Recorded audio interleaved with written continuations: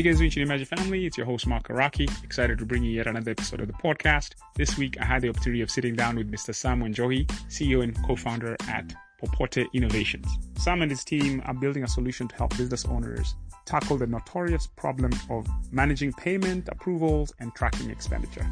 A quintessential entrepreneur, Sam originally founded a kitchen design business where he encountered the notorious challenge of managing payment approvals and reconciling expenditure. And he could not understand why in a world with such mature financial management solutions like mobile payments and online banking, he was having to spend so much of his time doing the mundane tasks of reconciling expenses and approving payments, and he thought there had to be a better way. So, being a solution-oriented tinkerer he is, he decided to solve his own problem, and which is the most authentic way to start any business. You as customer number one. Popote Pay is creating a new category. And category creation is great because you are the only one in the space, but also quite challenging because you must first educate the market on how to think about where you fit in their business process. I believe Sam and Popote are onto something huge as part of the digital connective tissue that will enable SMEs across the continent enter the 21st century.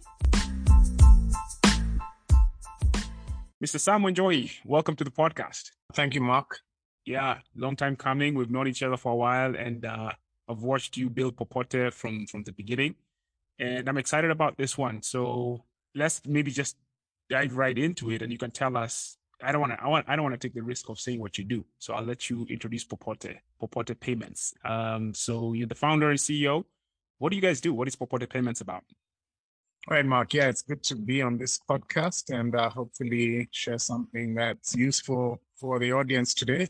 So, Popote, the company is Popote Innovations Limited here in Kenya, and our solution is called Popote Pay, rather our flagship solution. So what we do is help primarily businesses handle their payments and expenditure in a way that really adds value to the best ways of really running a business. So businesses are complicated. When they make payments, there's a whole bunch of other stuff that goes around that, from budgeting to collaboration on creations and approvals to accounting, reconciliation, analytics. So we offer a platform which handles all that for businesses and really just makes them spend money in a much more clinical, viable, and sustainable way. Well, that's quite a chunk of solutions built into what I believe is a single platform. And the first thing somebody would ask is this an accounting system? Is it because that's the first thing that comes to mind. And how would you characterize that? So just to give the audience a sense of, okay, when and how and why would I use Popote if I have already got an accounting system or an ERP or something of that nature, right? So help us understand how it intersects with the existing system, specifically the accounting system. Or is it an accounting system on its own with other stuff? Yeah. So it's always difficult when you have an innovative solution and people want to box into the categories that are already known. Right. So it's really a new category that globally it's really only come up in the last 4 or 5 years.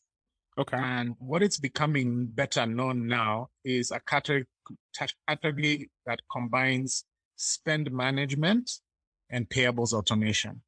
So we tend to call ourselves a spend management and payables automation company or solution. And how we differ from payments. So payment solutions are widely known, right? Your banking app is a payment solution. M-Pesa is a payment solution. And then on the other side, you have accounting solutions. So whether it's your QuickBooks, your Sage, your SAP, or maybe just Excel-based tools. Right. That are used for accounting, or even paper-based accounting for that reason. So we are neither of these.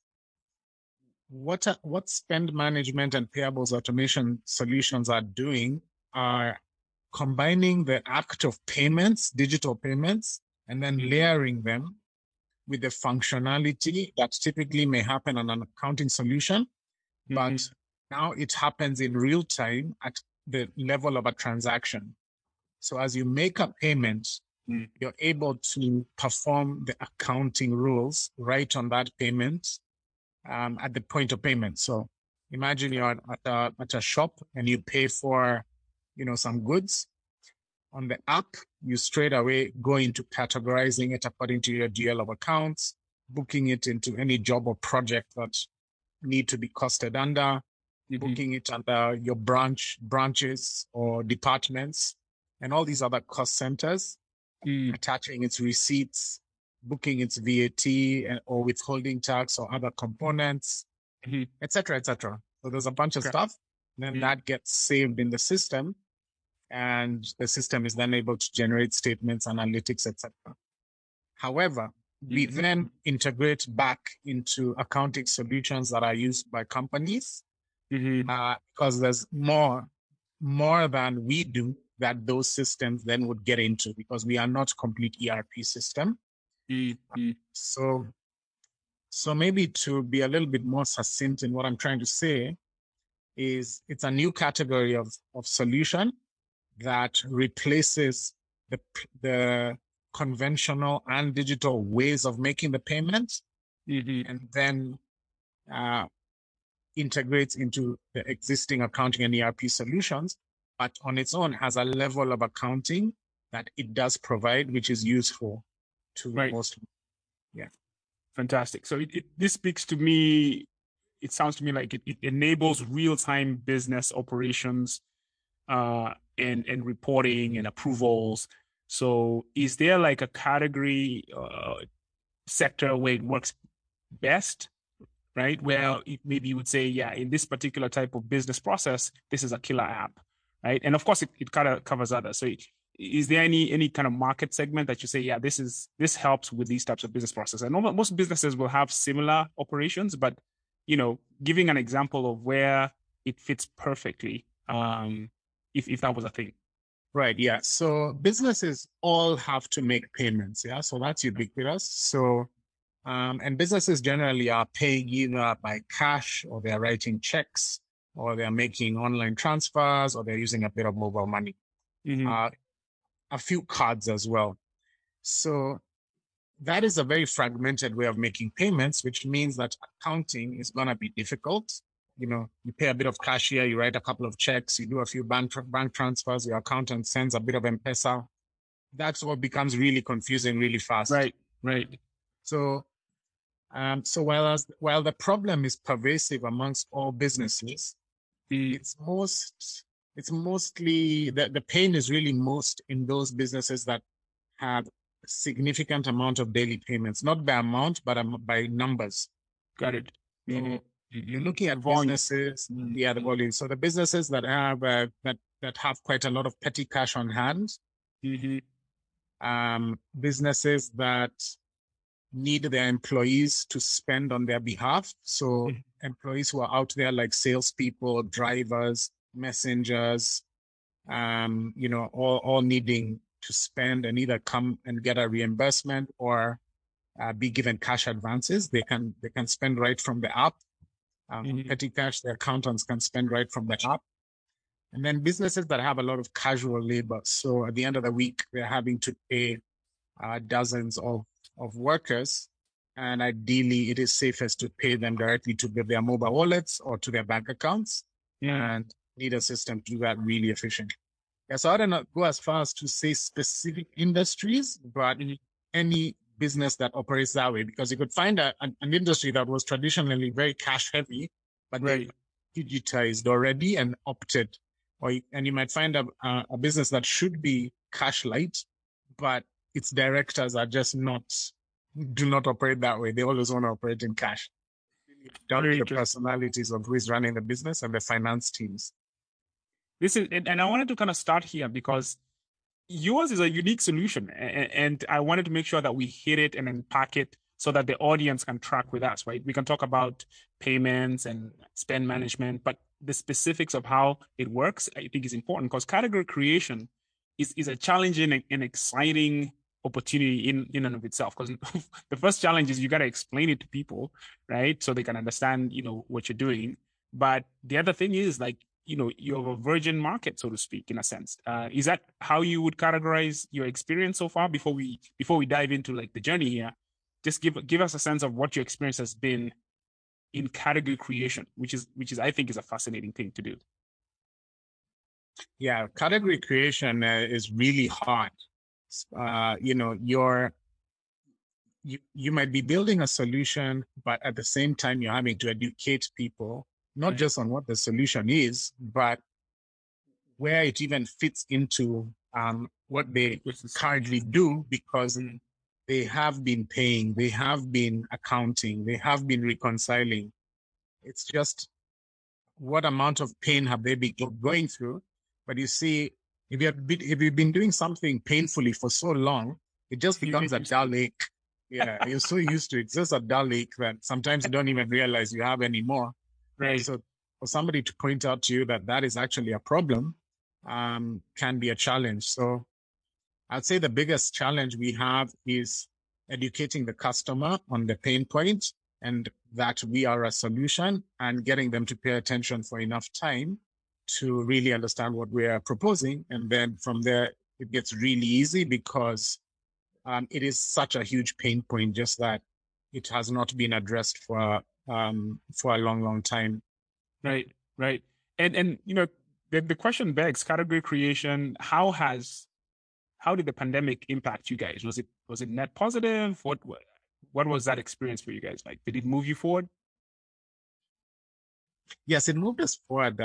We in the early part of the pandemic, we had about 100% increase in business without any increase in marketing.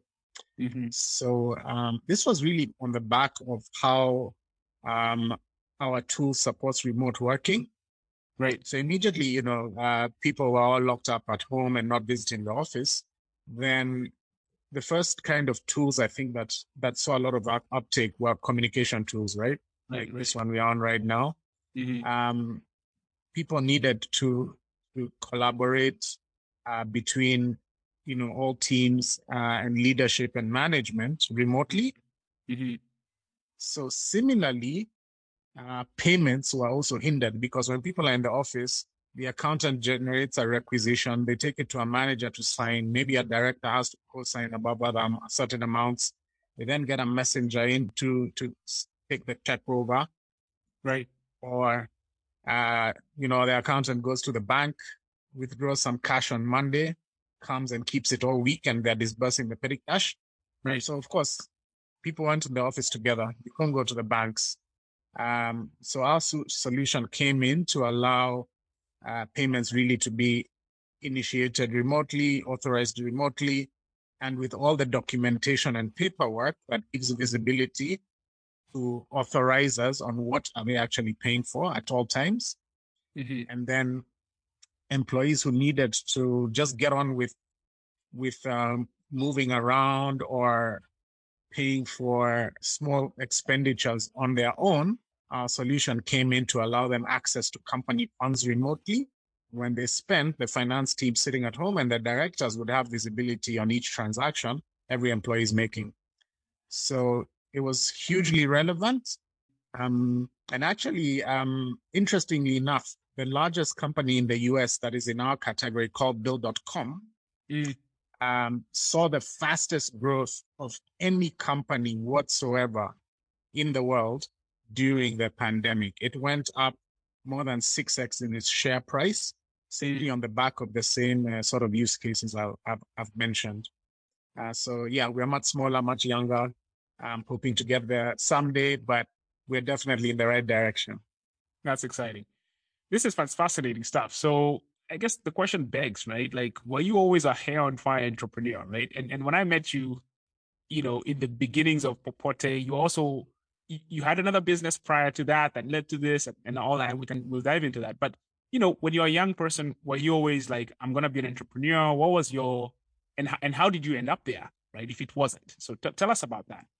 Well, for me, I grew up in what I would call an entrepreneurial household, where my parents were professionals, but when I was very young, my mother left banking, and she was essentially a stay-at-home mom who had a full-time job supporting my father, who was more of the entrepreneur creating opportunities that then needed looking after, right?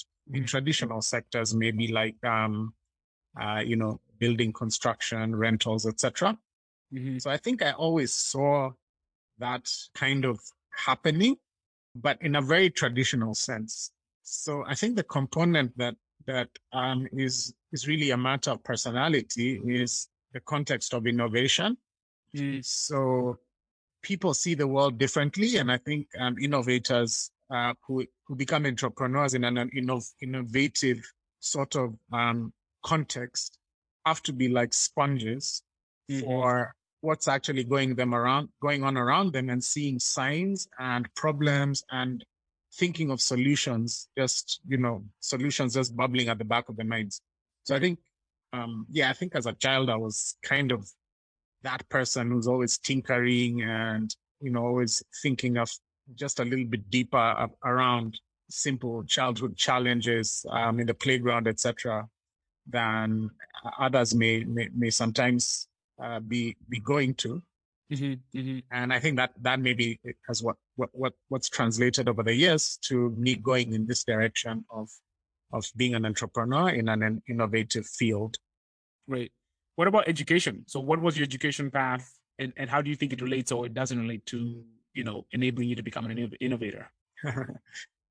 So my personal feeling is that education allows you to spend enough time socializing and being around people and learning to conform to society's norms.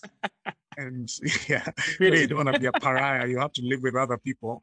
Right. But to be honest, I think so many of us are not doing anything related to what even our college degrees were. Right. Now that I have kids, sometimes, you'll try and help a child with some homework and you get lost somewhere along the way, and you're like, I really should know this. So I think education is really important as part of the journey, but how much do we actually lean back on? I'm not sure.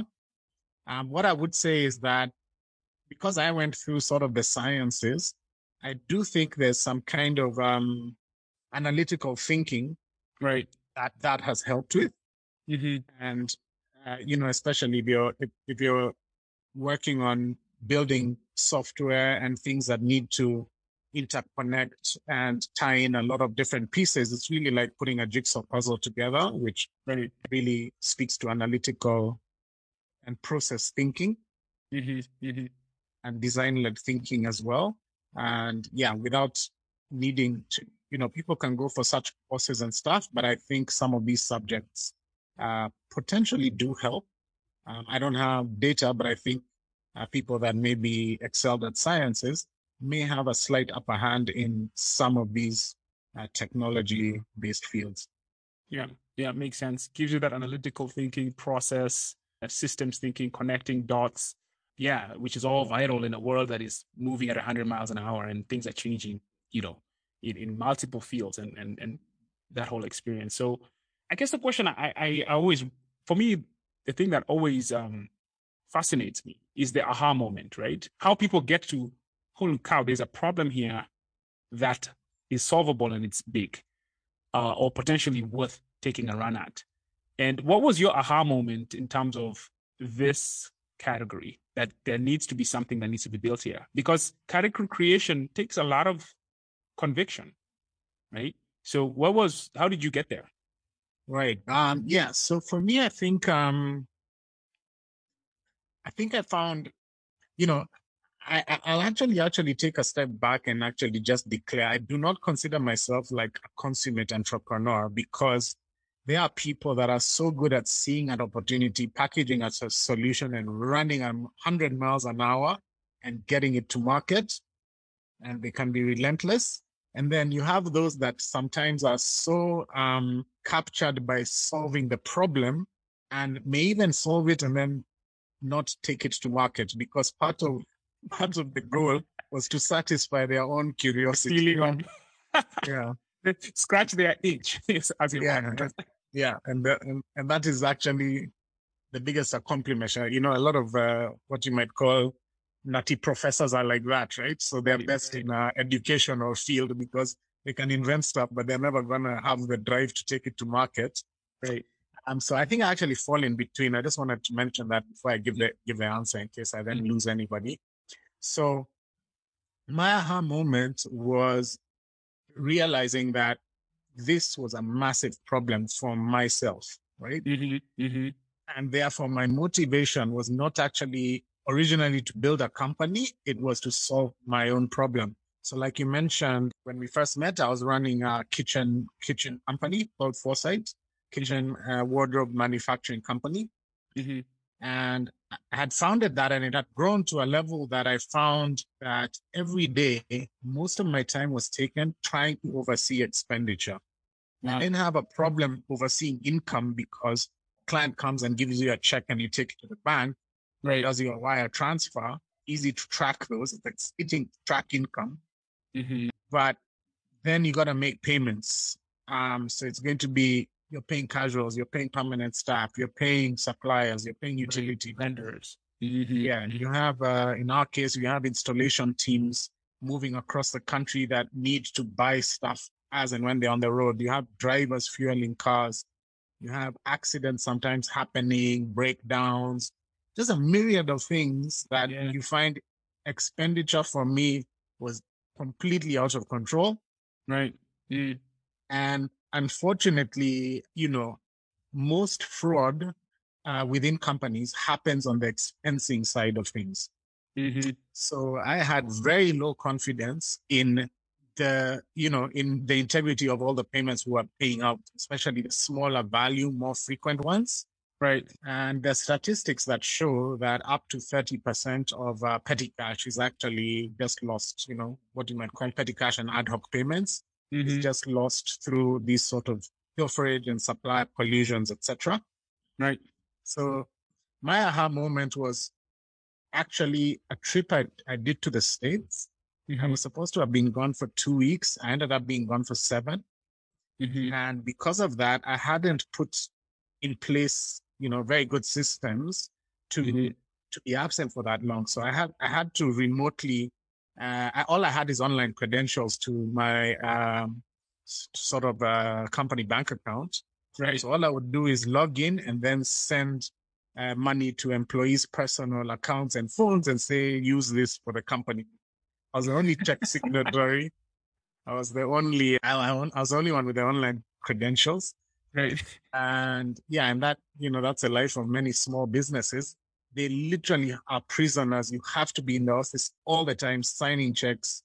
You can't be away for any extended period of time. Right. So when that happened, and I believe I have relatively good people, but when I came back, I just could not account for so much of the expenditure. Right. And it would have been a whole other task to try and go through all the books for the period, look for every single payment of 3, 4, 500 bob. That's at the end of it, adding up to hundreds of thousands of shillings that I was unsure about. So that was my aha moment. And I just thought to myself, this is going to be the death of me. I can't just be. This is not what I signed up for. This is not why I started. This is not what I signed up for. I wanted to do other things. This can't be life as an entrepreneur or as a small and growing business owner. So I really thought I have an idea of how this can be sorted. And that was my aha moment. Yeah. Had you built software before, or because you had to be able to see how it can be solved digitally, you have to have seen digital solutions. So were you a software tinkerer? How did you connect that dot in terms of saying, I can see how this can be put into solved by writing software? So no, I'm not a software developer, but I had built software before through partnering or working very closely with software developers. And that's what I've even done on this journey. So the way I look at it is like this. My background is actually civil engineering, right? So originally, when I was employed, I worked with a civil engineering consultancy. And what we did as consultants is we would design and put together specifications, etc., say for a building or a road, and then a contractor would build it. Mm-hmm. So I think that's always been my thinking, that if you can conceptualize and come up with some kind of design processes, they don't even have to be any professional sort of standard. Right. And then find fantastic software developers that you can work really closely with to translate that into reality, which is a software solution in their world, then you could potentially achieve even more than if you were a software developer, because sometimes when you know too much, you're constrained by your own potentially mediocrity, because there's some young people who are so good at what they do, but you got to just let them do it. So when you're a bit ignorant on what they're doing, you actually give them a wider berth. Right. And you can get some really fantastic results. So that was my journey. I had already developed a software solution that was on the market even at the time that I had this aha moment in partnership. And then, so I got two amazing developers to come in as part of my early founding team, and we've been together since.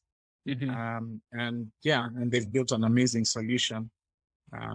That's on the market.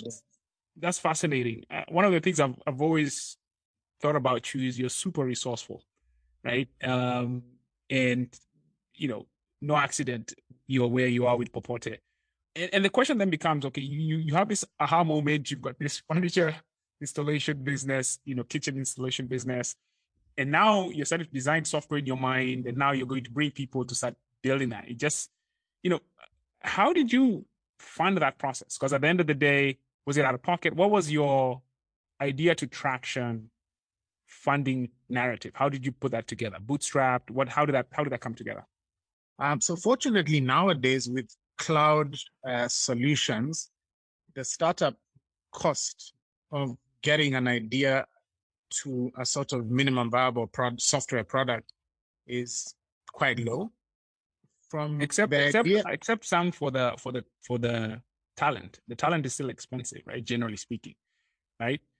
To get the developers who are quality developers, especially right now, maybe when you were doing this 2018, whenever that was, but right now it's crazy, right? So, continue with your thought. So you're absolutely correct. So there's the capex, and then the opex can be higher because you're gonna have to pay these recurring expenses of building a team. So for me, I think what worked is that I had a young team and convinced them on the vision. Therefore, without benchmarking, chances are I was not paying the market rate because they had joined my vision, and that vision included, being shareholders. My founding team are shareholders in the company today, and we are all still together. So I think that's one thing that worked for me, and works I would recommend it, in pretty much every software every software company where the founder or co-founders want to build something and need skills that they do not have within them in the early days to get going. And then I think the other thing that worked is being able to decide what is our core competency and what we can partner or integrate into. So for instance, we went out to build a payments platform. We were going to build a new user experience around payments, but let the payment platforms deliver the payment on our behalf, right? So we weren't going to try and have a journey where we are recreating payment rails, such as mobile money rails that exist or banking rails that exist.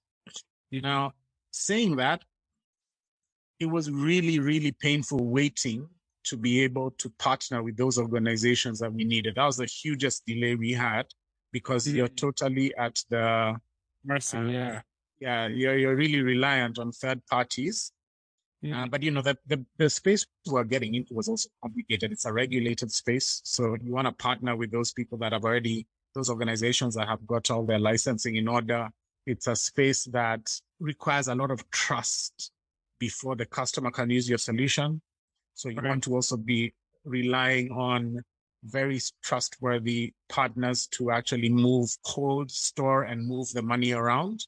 Right. So we chose just to build what the customer is using as an interface that then connects into these organizations to the back end. So that, of course, that scenario may not be possible for many companies. It's in our case, being that our solution moves money around, working with third parties was evident. And I think just at the high level, being open to learning what you probably don't know, because if you're creating a new category, then there's so much you don't know. So much of our progress came just by listening to others, what's going on in the market. You might take a meeting, say with a bank, to talk about one thing, but you leave with insights completely about another thing that was maybe equally or more important, and you really didn't know what's important until you hear it. I think over time, this has shown in our solution that has evolved so much from what my original concept was to being so powerful today that it's in use by pretty much companies across every single industry. And a lot of that we can't credit ourselves because it was really by being open and keeping on listening that to customers and partners that we are where we are today. Yeah, and that's so. I look at this, and even as you're talking, I'm thinking and I'm saying, founder problem fit is a concept that is not spoken much about in our market, but to me, I think it's so fundamental. It's fast. It's almost like a first principle of being able to project whether the person doing something will be successful, right, in that thing. Because in a sense, I feel like only somebody like you could have actually taken this journey and got to where you have got to, right?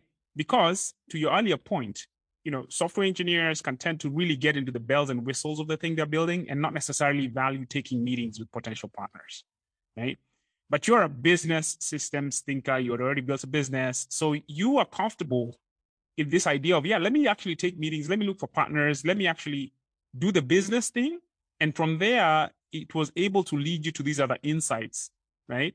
To actually expand the product. And you could make decisions that I'm not going to build the full stack. I'm just going to build the business logic layer. Those are very strategic decisions that if somebody's really good at software, they may say, you know what, I'll build the full thing, whatever, right? So founder, I think the point I'm making here is that I think your founder problem fit is almost perfect in this particular sense, in my view. And then you had this unique market entry strategy, right? Working with a corporate partner, which typically doesn't necessarily, it can go either way, right? If you're going to work with a big corporate as your market entry strategy or a significant partner, it can become a problem. So talk a little bit about that, Sam. Like, what was your market entry strategy, if you can share that with us? Yeah. So again, working from my own experiences. So I think we've done a couple of things right that you mentioned, but there could also be loads of improvements, even when I look back in terms of the speed we've moved at, and others even in similar sectors have done things a bit differently. So I think what I'll derive really from our experience is, you try and know what you're really good at, and then very early on, bring in others that complement you. So every idea is going to potentially be generated by one person, or maybe two or three people bounced it off each other early enough that they can actually be all credited with the idea. But then that's not even, 5% of what it takes to become a company, right? Mm-hmm. So depending on what that founding situation looked like, whether it was one person or a couple, I think the first thing is just to be really open to bringing on other people really fast. So if you're an engineer, chances are you're going to concentrate so much time on building the solutions, like you said, and forget that this solution actually has to go to market. Probably somebody else might concentrate so much on the market, forget that there's investors that potentially could be required if the business model is not self-sustaining from early on. Mm-hmm. So, yeah, so I think that's just something about being self-aware. And I think you don't want to let self-awareness be something dictated by age. Like you have to just try and be self-aware as early as you can and as young as you can, as soon as you decide to go on that journey, because you need other people, and really nobody has ever done it alone. So that's, I think in a nutshell, that's what I would say. And you are able to speak about some of your early key partners. Is that something you can talk about, or do you have some kind of legal lock-ins that you can speak to them? Because I have inside information and that they were pretty critical, or maybe not. Maybe things changed. This was some years back when we were talking. Are you able to speak in specifics around that? Yeah, that's no problem. So because we are a solution that needed to deliver payments, we needed to connect into the most ubiquitous payment infrastructure, so that if a customer or a user of Popote needed to, pay you, they could do that without any difficulty. So the way we thought about that is who is the most ubiquitous at the time. Yeah. In Kenya. So it was, yes. So it is, and in fact, Kenya should just change its name to that name, right? So yeah. So we're fortunate enough to partner with Safaricom and get onto the payment rails. Immediately, they introduced that G2 platform, which offered APIs to third parties. Right. And our solution then, which was already ready and we had piloted without integration, then could actually work, right? So that was in 2017 when that became possible. So M-Pesa are key partners for us in delivering payments, because if you want to pay somebody a small value amount, then chances are they want it to their phone and not their bank account. Right. However, if you want a larger amount, we can still use our partnership to deliver to till numbers, pay bills, bank accounts, etc. Right. And I want to dig into here and extract some kind of lesson, because there's a lesson here. And I'm hoping you can share this. That experience of partnering with a big corporate, and maybe things have changed now, maybe the APIs are more open, they've realized the importance of partnership, but that wasn't the case before. And, talk a little bit about the risk of relying too heavily on a big corporate, because they move at their own pace. As a startup, man, you're dying every day. Maybe describe how, looking back, right? Like, what was that like? And what advice would you give to somebody who's considering something similar, right? In terms of what they should know going into these types of engagements as a small startup going against the Goliath, relying on the Goliath. Okay.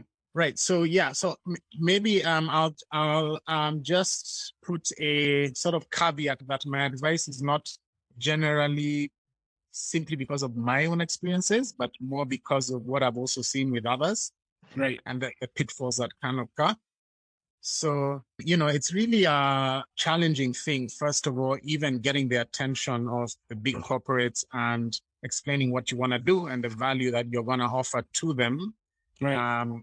Given their support, right? And you got to be able to paint a picture that shows how you will scale to a level that really then becomes interesting for them. Right. And these big organizations, at the end of the day, they are an assembly of individuals, right? Right. So with different interests and sometimes competing interests and political realities. Yes. So I think in approaching any organization, it's important to understand the DNA of that organization, understand, is the leadership pro-innovators? Is it pro-entrepreneurs? Or are we're going to do everything in-house? We listen to ideas because we're really looking for what we can cream off the top and then not call you back. Right. And that's part of the story there, right? Historically around this market, but go ahead. Yeah. So this market is fraught with such examples. And so you need to be cautious, but not cautious to the extent that you hinder your own ability to execute. Right. You got to find line. there's a fine line of walking. And I think part of that is just really finding the good people in these organizations that will listen to the pitch, be clear about the benefits you're going to bring to the organization. And I think it's getting easier because when we started fintech, the word fintech was just, starting to become a bit widespread. Partnerships with fintechs, for instance, banks and telcos partnering with the fintech industry was really nascent. And a lot of that has changed, and COVID has also helped.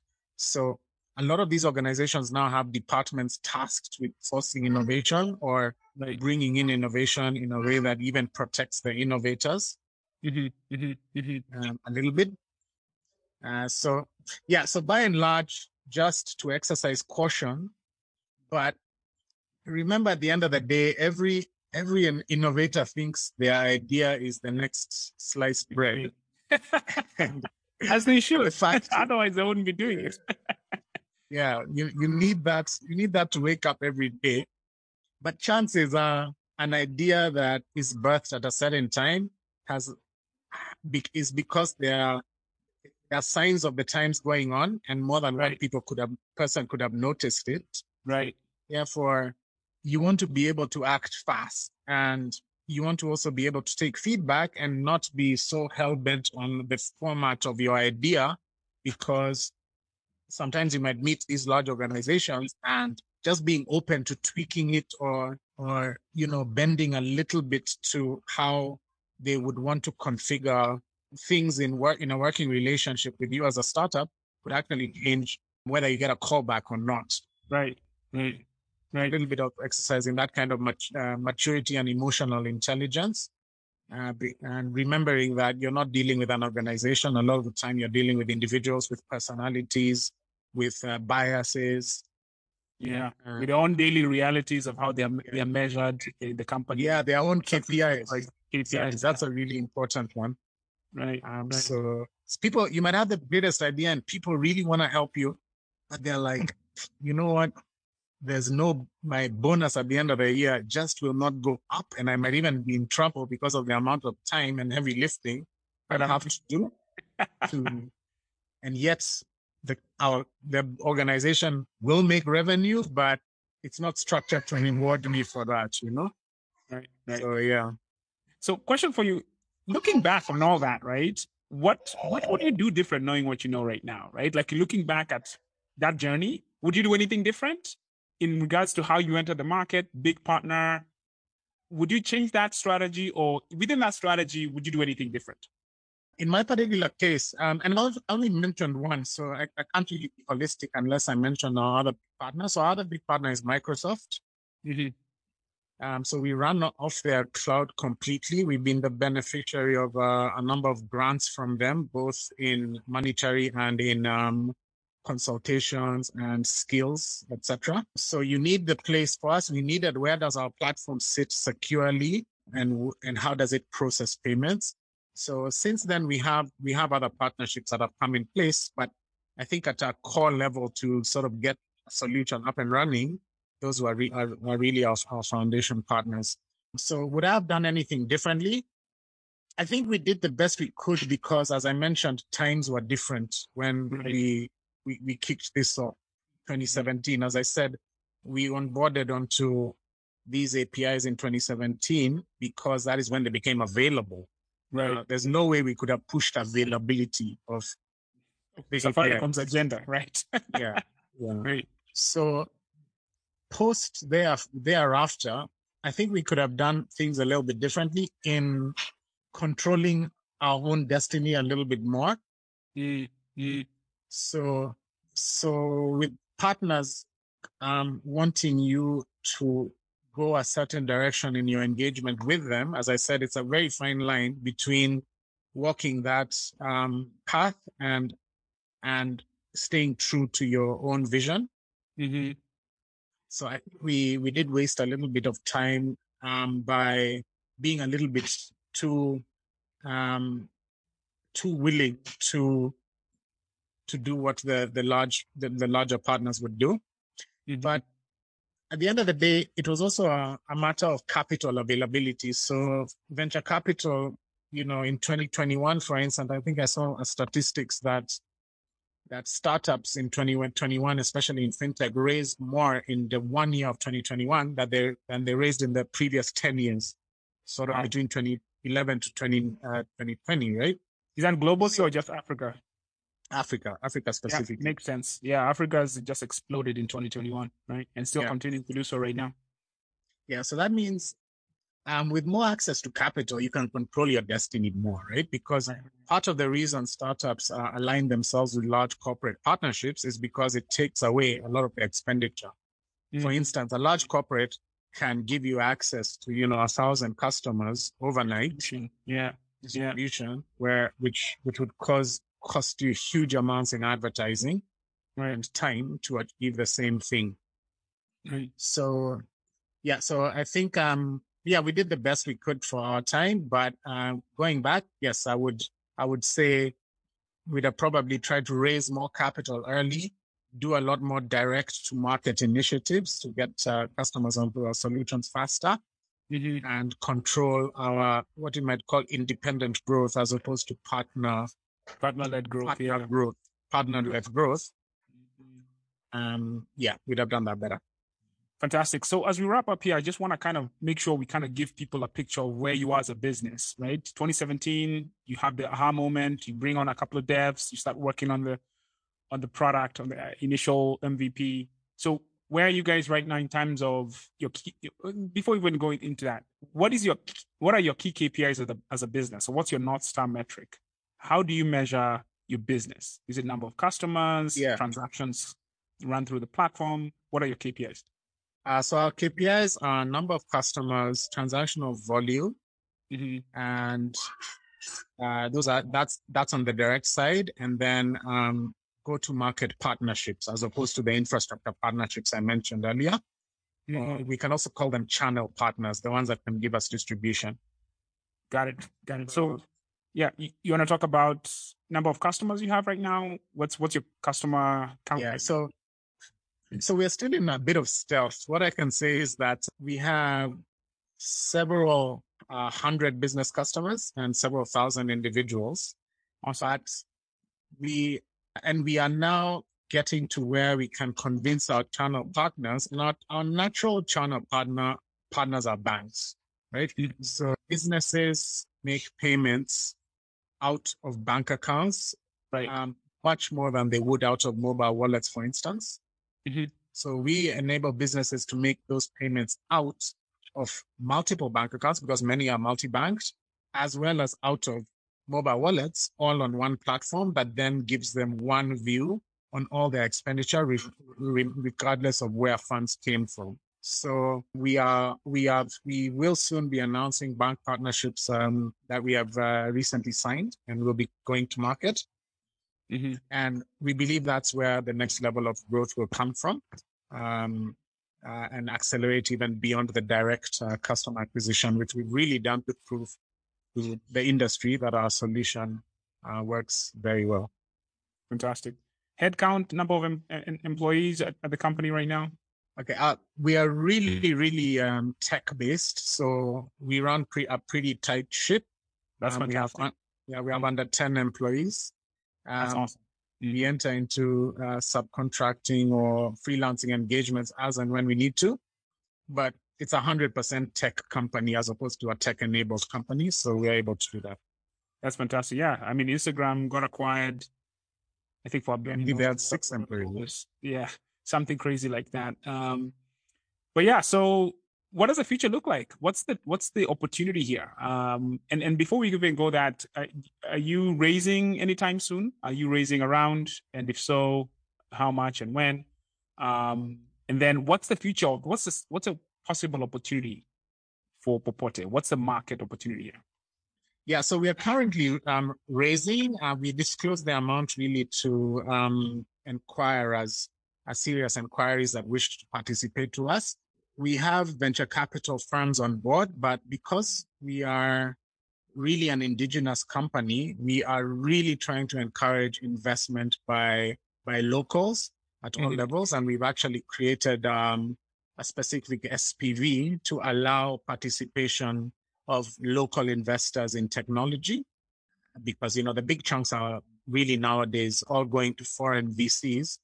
And that's okay, but it would be amazing to also create a cohort of local investors that started a little bit, investing a bit early and can be the next VCs of tomorrow. Right. So I'd just like to mention that. Anybody feels that they're in that category and would like to reach out, they should. So what is our journey? We have just scratched the surface. At our level of growth, companies are still using cash checks as their primary forms of payment. They are struggling with managing spend, reconciliation, accounting, and getting any data off those records. So we believe that every single company, doesn't matter what it does, needs to use Popote Pay, increase their efficiency, lower their costs, reduce the fraud and pilferage that is highly likely happening, even if it may not be on the surface. And by using Popote Pay, a company also builds data that then allows it to easier access our loans from our partner financial institutions. So that's another component of why it's important to go digital.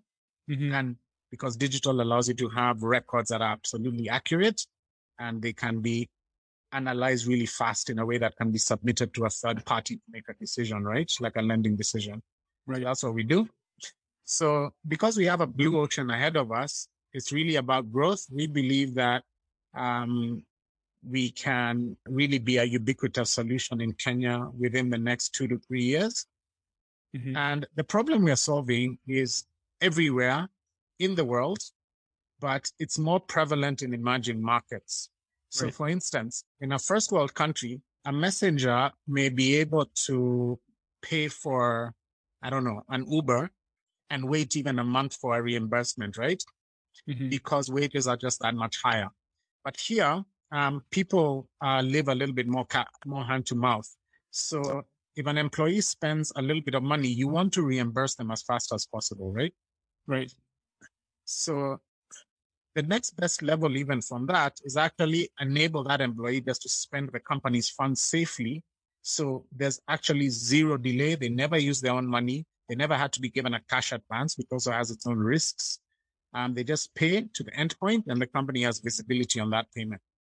So that's just to give you an example why the problem of spend management is more prevalent in developing markets, right?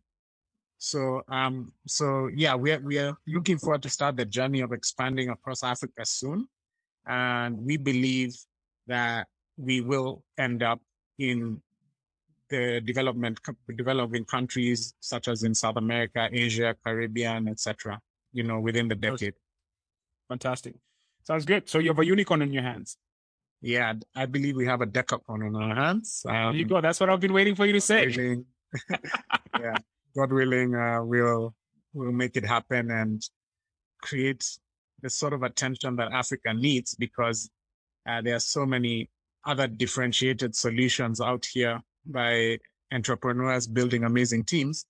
And we need a few examples of successes to generate the attention that will help all these companies grow.